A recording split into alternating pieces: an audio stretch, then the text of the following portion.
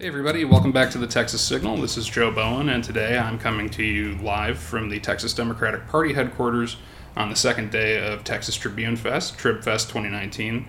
It has been a blast, and we're joined today by Lauren Pulley, the data director for the Texas Democratic Party. Lauren, how are you?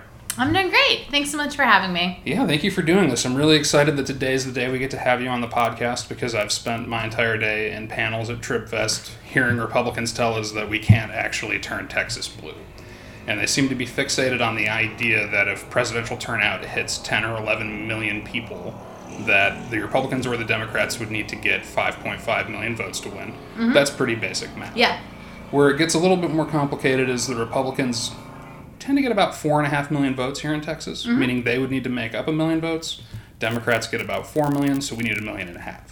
But the math seems to be in favor of the Democrats, which is something that the Republicans didn't really seem to grasp. So could you walk us through what you think turnout's going to look like in 2020 and what that means for the Democrats? Yeah, absolutely. So we absolutely think that turnout's going to increase a lot. I mean, I think we're going to be at least 11. We might even see it go higher. A little bit hard to say, but we strongly believe that turnout's going to be through the roof. If we look at where turnout was in 2014, just north of 4 million, to 2018, where we hit almost presidential levels in a midterm, and anybody's guess what's going to happen with turnout. And we think that's really, really good for the Democrats in Texas. In Texas, as turnout increases, so does the Democratic vote. And I agree with you. I'm not sure whether Republicans get the next million voters, but I'm very clear on where we do.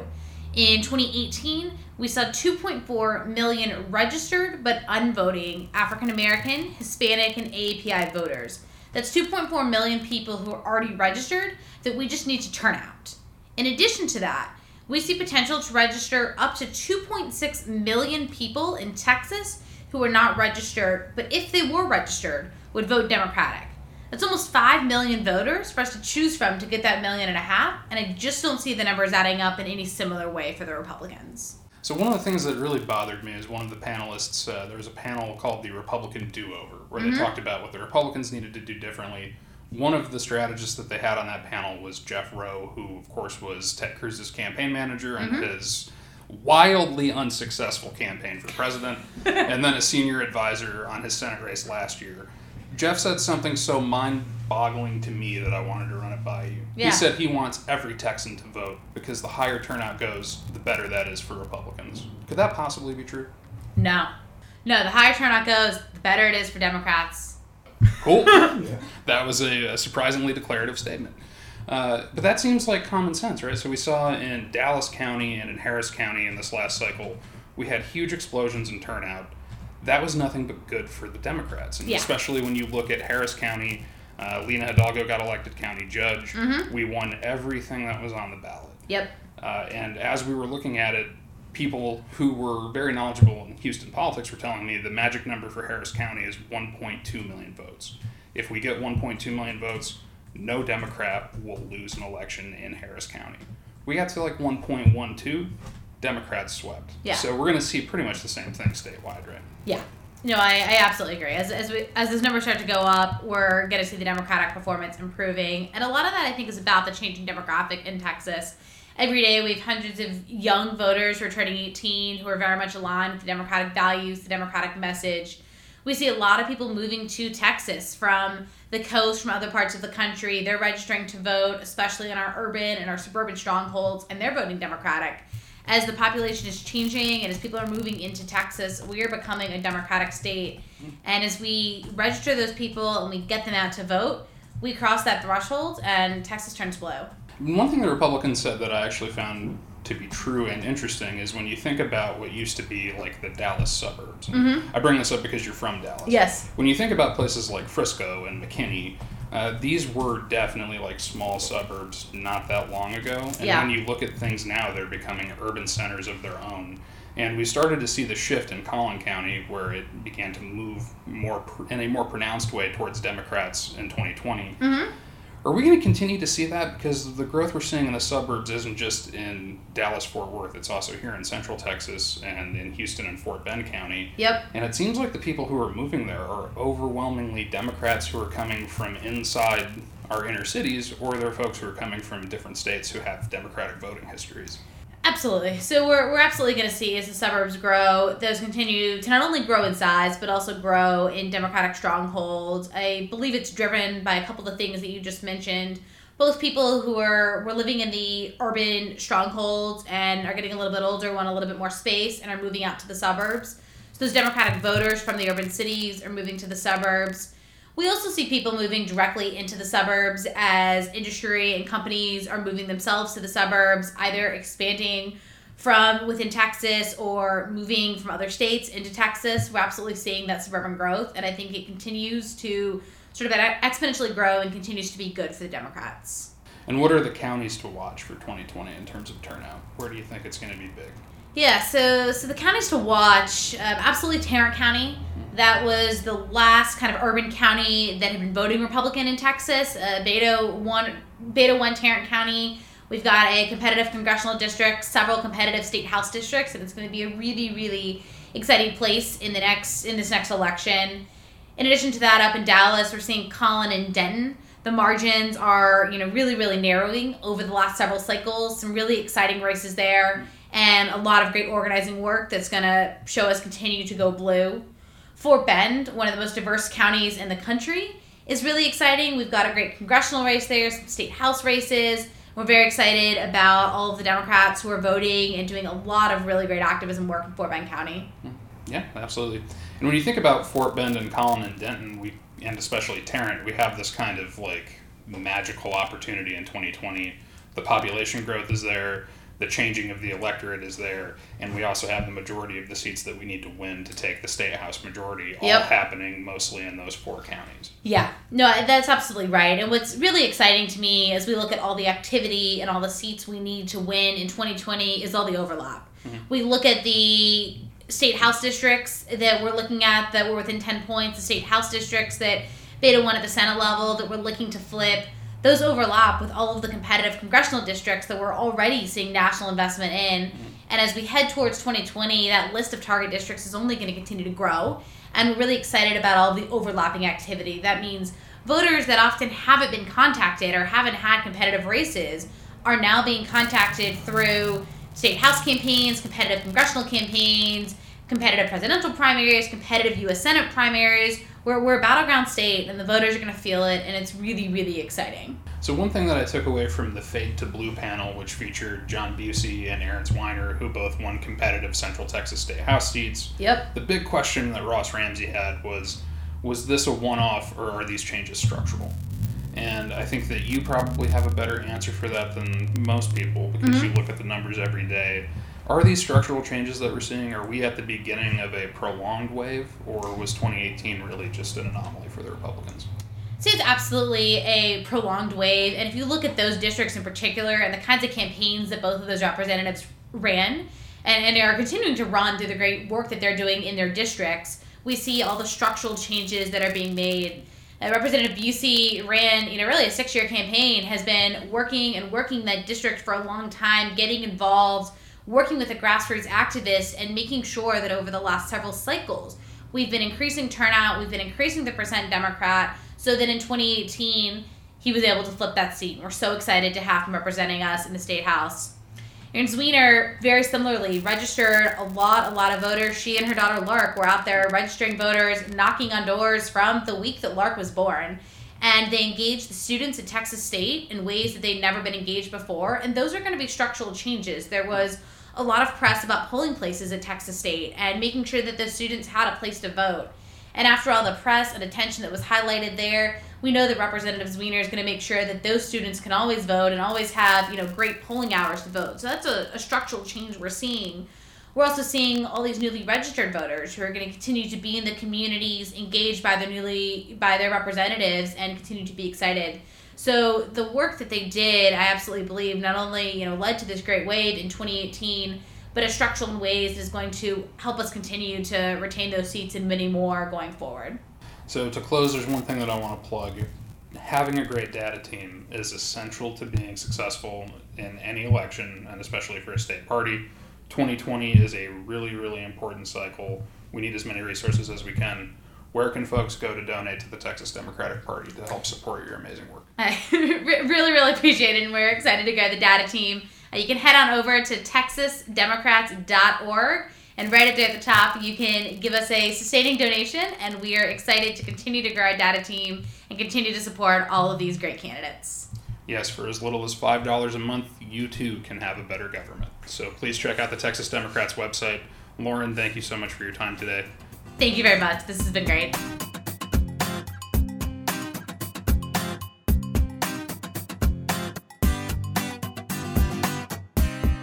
Hey everybody, welcome back. For this segment, we're joined by one of my very best friends, Joe Deschhotel of the Left in Texas podcast. Joe, how you doing? Hi, y'all.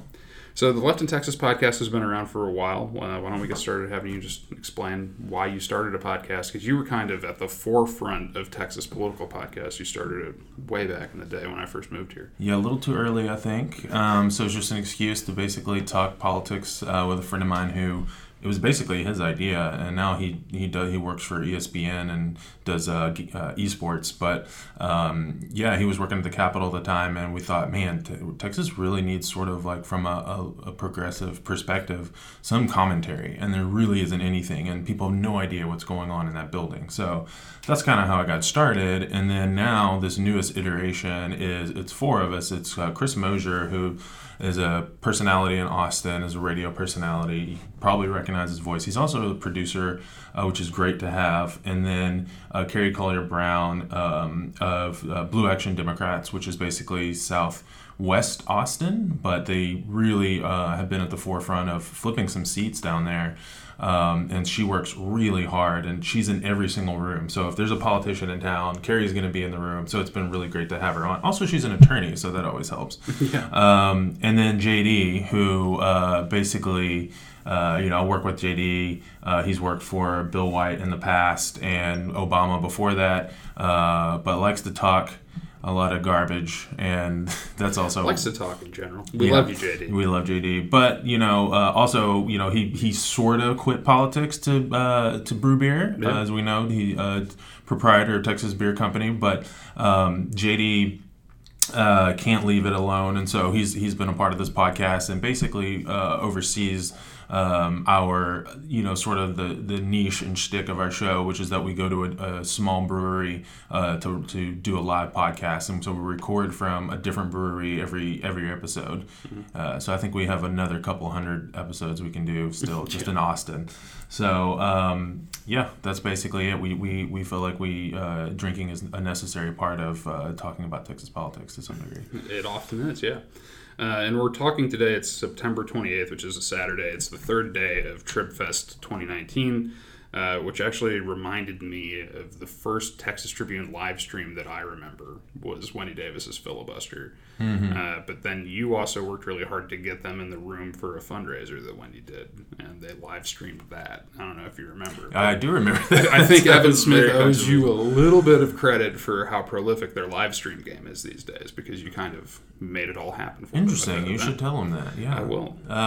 But yeah, no, and I've always kind of watched what they've done and thought it was really cool because they were just so far ahead of anybody turning news into like a digital platform, and they've done obviously a really great job with it. And with this Tribune Festival, it's pretty incredible. And I don't think Evan Smith needs anybody else to stroke his ego, but the team is really good and has done some cool stuff. And nothing better than the timing of this week to have it with Nancy Pelosi moving towards impeachment. Finally, there's something that rises to her her standard of what an impeachment inquiry would bring, and I think it's brilliant because ultimately you had all this noise out there, and all of a sudden, here comes something. Nancy wanted the receipts, and she's got them, right? Yeah. Like there's documentation, there's a whistleblower, there's which he basically just provided the breadcrumbs, and then we can just go back and follow the trail, and it's all there. And I think it's a big switch, and to see sort of that happen at this time, and Nancy being right here in Austin today and tomorrow, when we're both, I guess, going to go to this fundraiser and see her, it's going to be really interesting to see what she says. Yeah, hopefully she keeps it lit at the fundraiser tomorrow. I think so. So actually yesterday I went to a panel at Tribune Fest that was called the Republican Do-Over, and it had Jeff Rowe and some other Republican strategists. Jeff obviously ran Ted Cruz's wildly unsuccessful campaign for president, and then was a senior advisor on the campaign last year. And he kind of blew my mind because he was arguing that the more people that vote in Texas, the better that's going to be for Republicans. You've worked in Texas politics for a long time, and now we finally see this moment where we're a swing state. They're talking about how Republicans are going to go try to register another 1 million voters. Is it possible that there's 1 million Republicans in Texas that they haven't found yet? Because it seems unlikely. Not that aren't registered to vote. No. Yeah. So, and that's the funny thing, because they try on both ends, on voter suppression, and now they're having to try to switch things up because they're looking at these trends and they don't have enough voters out there, and so they're going to have to do something. And for a while, they've been able to hold it off by suppressing the vote of individuals that won't likely vote for them.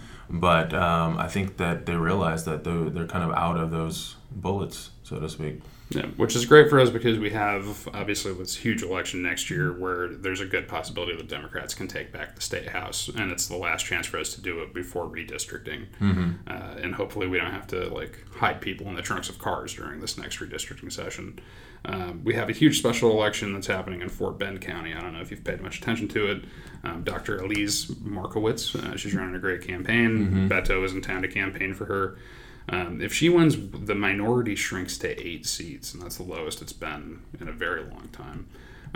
Why do you think it's so important that we do everything we can to win a special election like this, and especially to take back the state house before redistricting? Yeah, I mean, there's a big gap. I think Zerwas won that seat by 8 points, and then, as you said, Beto actually won in that district, so there's some hope for Democrats. But, I think it's more of a morale thing and really a sort of a media narrative thing, because you see how even in races where Republicans should be winning by double digits, when they squeak out a win, they just trumpet it the Democrats said that they were going to win, and look, this shows there's no blue wave. None of that is true, but it allows them to carry this through. But if we can start chipping off some special elections, in fact, if we do flip this, we'll have won all 3 special elections that will be this November. And so I think that from a narrative perspective, it's super important. And to see our leaders out there like Beto and Celio Israel, who's a state rep from Austin, who just was appointed as the new chair of the House Democratic Campaign Committee. And who herself won a special election when she first got elected. Right, that's right, yeah. And there were a lot of Democrats in that race. And so to see them, working so hard, and Celio always works very hard for new representatives and to try to expand the Democratic base in the House, and so we're so close to flipping. I think it's really important, and we're seeing. I don't know if you saw this, but I think the representative John Lang, who had previously said he wasn't. Oh, excuse me, Mike Lang, who previously said he wasn't going to run, has changed his mind again, and so. So the Texas continues. Yes, exactly. These guys are. Is there any end in sight for these Republican retirements?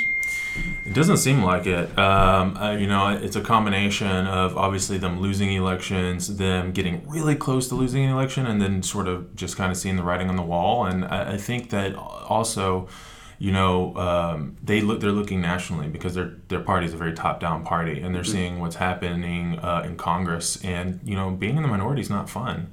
Especially the way they've treated being in the majority. Yeah. And so these guys who've been in Congress for 15, 20 years are like, I'm not going to sit on the sidelines and let Nancy Pelosi run the House, and you don't even have a president to look up to. And so there really isn't anything holding them together anymore. So I think they may molt and fall back and sort of have to reinvent themselves. Yeah. I was actually in one panel yesterday, and someone directly asked Jeff Rowe, or no, it wasn't Jeff Rowe, it was Steve Munisteri, who used to be the chair of the Texas Republican Party. He worked in the White House for Trump. Now he's John Cornyn's senior advisor for the 2020 race. And the question was basically, how does your party square being moral human beings with this president? And Steve was kind of like, well, I could tell you don't like Trump. And the guy went, I was fine with Republicans until this started happening. And, with impeachment happening, do you think that's going to have any effect on our races here in Texas? Because Trump does not have the support people would assume that he does here in Texas. Right. He's been underwater in all of his polling here. He loses to Joe Biden. He loses to Bernie Sanders, to Elizabeth Warren, to Beto O'Rourke. So it seems like he's in deep shit, and Republicans don't really seem to be catching on to that. So I was just curious how you think impeachment's going to play with Texans.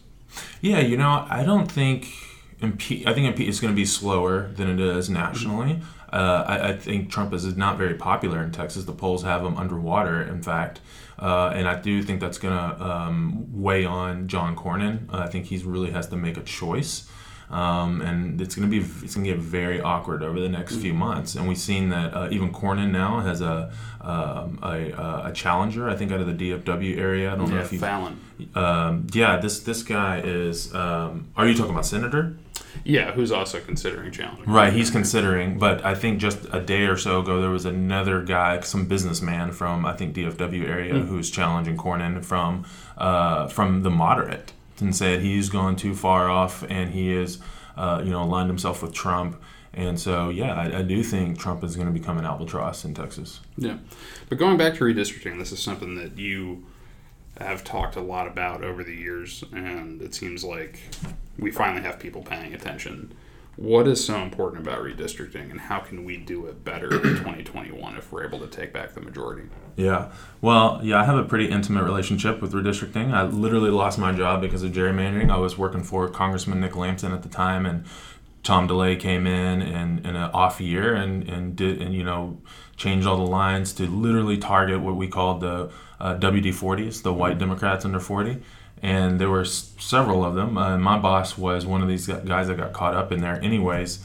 So they just literally grabbed and held on to the House for a lot longer than they should have because of gerrymandering. And they set a really bad precedent that has unfortunately been basically upheld by the Supreme Court in a couple different instances. And so it just shows you how one little thing that's happening over here has this tremendous effect. The House is supposed to be where the popular vote gets to speak, right? And that's what they say. Oh, you have the House. So stop complaining about the Senate. Stop complaining about the Electoral College. But in fact, we don't have the House because when you look at how these Republican state legislatures have drawn these congressional lines to protect themselves, it is definitely not a majority rule in any chamber, in any level of the federal government, except for our U.S. senators. And so I think this is one of the main reasons John Cornyn has to be so concerned. Yeah. And you have an interesting idea about kind of reorganizing the U.S. Senate, don't you? Yeah, if we had time, for sure, I would love to tell you how we should combine the two Dakotas because we don't need two Dakotas. I mean... Yes, I am pro-Dakota consolidation myself. Right. But truly, if I had a magic wand, I would probably reset the states. I would probably combine Vermont and New Hampshire because... honestly, I mean, when Vermont is literally paying people to move there just to be a part of the tax base, and you can work remotely. It doesn't matter if you work for Amazon or you can work. Please move here. Yeah, just please move here and freeze your butt off. But anyways, for sure. Yes, let's redistribute some senators. Let's get Puerto Rico in here. Let's get DC some action. I'm all for it. Yeah, those are interesting ideas. Changes. Yeah. I thought you were going to break into the Charles Bradley version. So, I mean, obviously we have a presidential race. You and I have talked a lot about it privately. We've now gotten through the Houston debate, and we're heading towards one more debate with at least 10 people. Only 5 candidates have qualified for the November debate. Julian Castro and Beto O'Rourke are not among them. Oh, really? Julian directly said if he does that. not qualify for the November debate, it'll be hard for him to keep his campaign going. Cory Booker said if he doesn't raise a bunch of money in the next few days, it's going to be hard for him to keep his campaign going. So we're starting to see the field narrowing, but specifically about Julian, you're someone who has, you've known him for a long time, and you know a lot about the policies that he's promoted. I feel like we would be missing a pretty important voice if he's not in the race, and I was just curious what you think about Julian as a presidential candidate, and if you'd like to see him continue on. Yeah, I mean, that's the standard that they've set for the November races. I don't disagree that at some point you've got to be moving the needle, and I think he's done some good stuff. And looking at the way he seems to be positioning himself now, to me, seems like he's basically given up on being Biden's VP, because clearly he's just going to directly attack him. My thought is he's putting his chips in with Elizabeth Warren, and sort of by being proxy attacking, Biden on some things and where she doesn't have to. But I think ultimately we've got a lot of talent here, and we should figure out how to best use that talent through the next year. So even if they aren't competing to be the next president, they should be competing to be in this next administration, and they should be competing to be on the ticket, and they should be doing everything that they can to help get out the vote in their respective parts of the world, whether that's the Latino community or that's the East Coast or that's geographic or whatever. People, we need to figure out how to act as a team to really get this thing done. Yeah. And do you have a top 3 right now in the presidential race? I mean, I'm just like watching this unfold. I mean, I feel it still feels early to me, but in fact, it's really not. This is when people like us are paying attention and other people aren't, and that's why it's still early. But, I like Elizabeth Warren. I haven't really chosen anyone. The closest I would have chosen was Castro. But at this point, if he drops out, I think naturally I'd probably Elizabeth Warren. But I'm going to be fine with anyone, any Democrat, because I've seen them, and I've seen them at this point in 3 debates. And in terms of Joe Biden, I think Joe Biden's best strategy is to say, I think this would be his sort of like nuclear. If he said, I will only serve 1 term, and my goal is to beat Donald Trump, and that's what this campaign is about, and then look around the room and say, all these folks are talented, and you'll get to know them even more over the next 4 years, if they choose to be a part of my administration. I think that could be something where he could sort of put it to rest pretty early. That was something that John McCain talked about doing in 2008, and people have often wondered if that would have made a difference in the 2008 election, because they're literally, like, the original political meme was a video of things that were younger than John McCain. Like the Golden Gate Bridge. Right, yeah. and Biden looks his years. He's been in the White House for 8 years. And those dentures do not fit well. I mean, so, I think that I'm not even saying he should do this. I'm just saying he is running for president. And if, he was looking at his best strategies right now, it's going to be to take advantage of the one thing everybody keeps saying, which is that he's the most electable. And, the polls actually show that too. The polls show right now who are up against Trump, and he still does the best.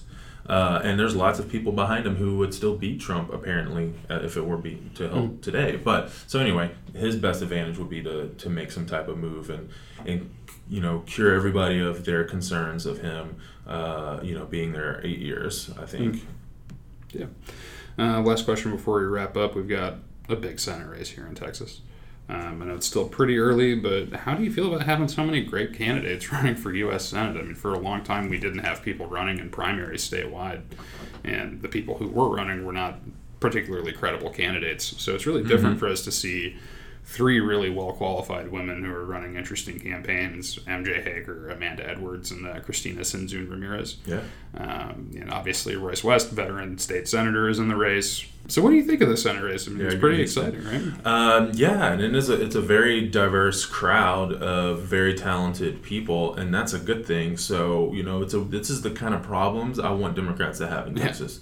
Because at the end of the day, the filing period goes from November 9th, I think, to December 9th. So there's time for these folks to, think about, go out there, see if it works, see if it doesn't. But while they're doing that, they're bringing Democrats together in rooms and energizing them and educating them about this race. And so between now and November filing period, if they change their mind and decide to run for something else, like if MJ decides to go back, or if there's not somebody already filling that seat, what I look at is where are the holes in our ballot? And if we have some very obvious holes in our ballot, that's what that's the best thing that some of this talent can do, is start to fill some of those gaps. Yeah, absolutely. Well, Joe, it's been great to have you on the show today. Hopefully we'll have you back again soon. But please tell everybody where they can find the Left in Texas podcast. Cool. It's one of my favorite podcasts. Everyone should listen to it. Where can we find you? Awesome. Thanks, man. Thanks for having me. And you can find Left in Texas at Left in Texas Pod on Twitter. Find us at Left in Texas podcast on Facebook, and you can find the podcast pretty much on any subscription service, iTunes, Stitcher, Spotify, wherever you find your podcasts. Yeah. And if you have any recommendations for breweries that these folks should hit, definitely let them know on Twitter. They're always on the lookout for a well-crafted beer. Yes. And make sure you check out Left in Texas on Stitcher or iTunes, anywhere you like to get your podcasts. They've been the Resistance before the Resistance was cool, and they make it even cooler now. So, Joe, thanks for joining us. Thank you.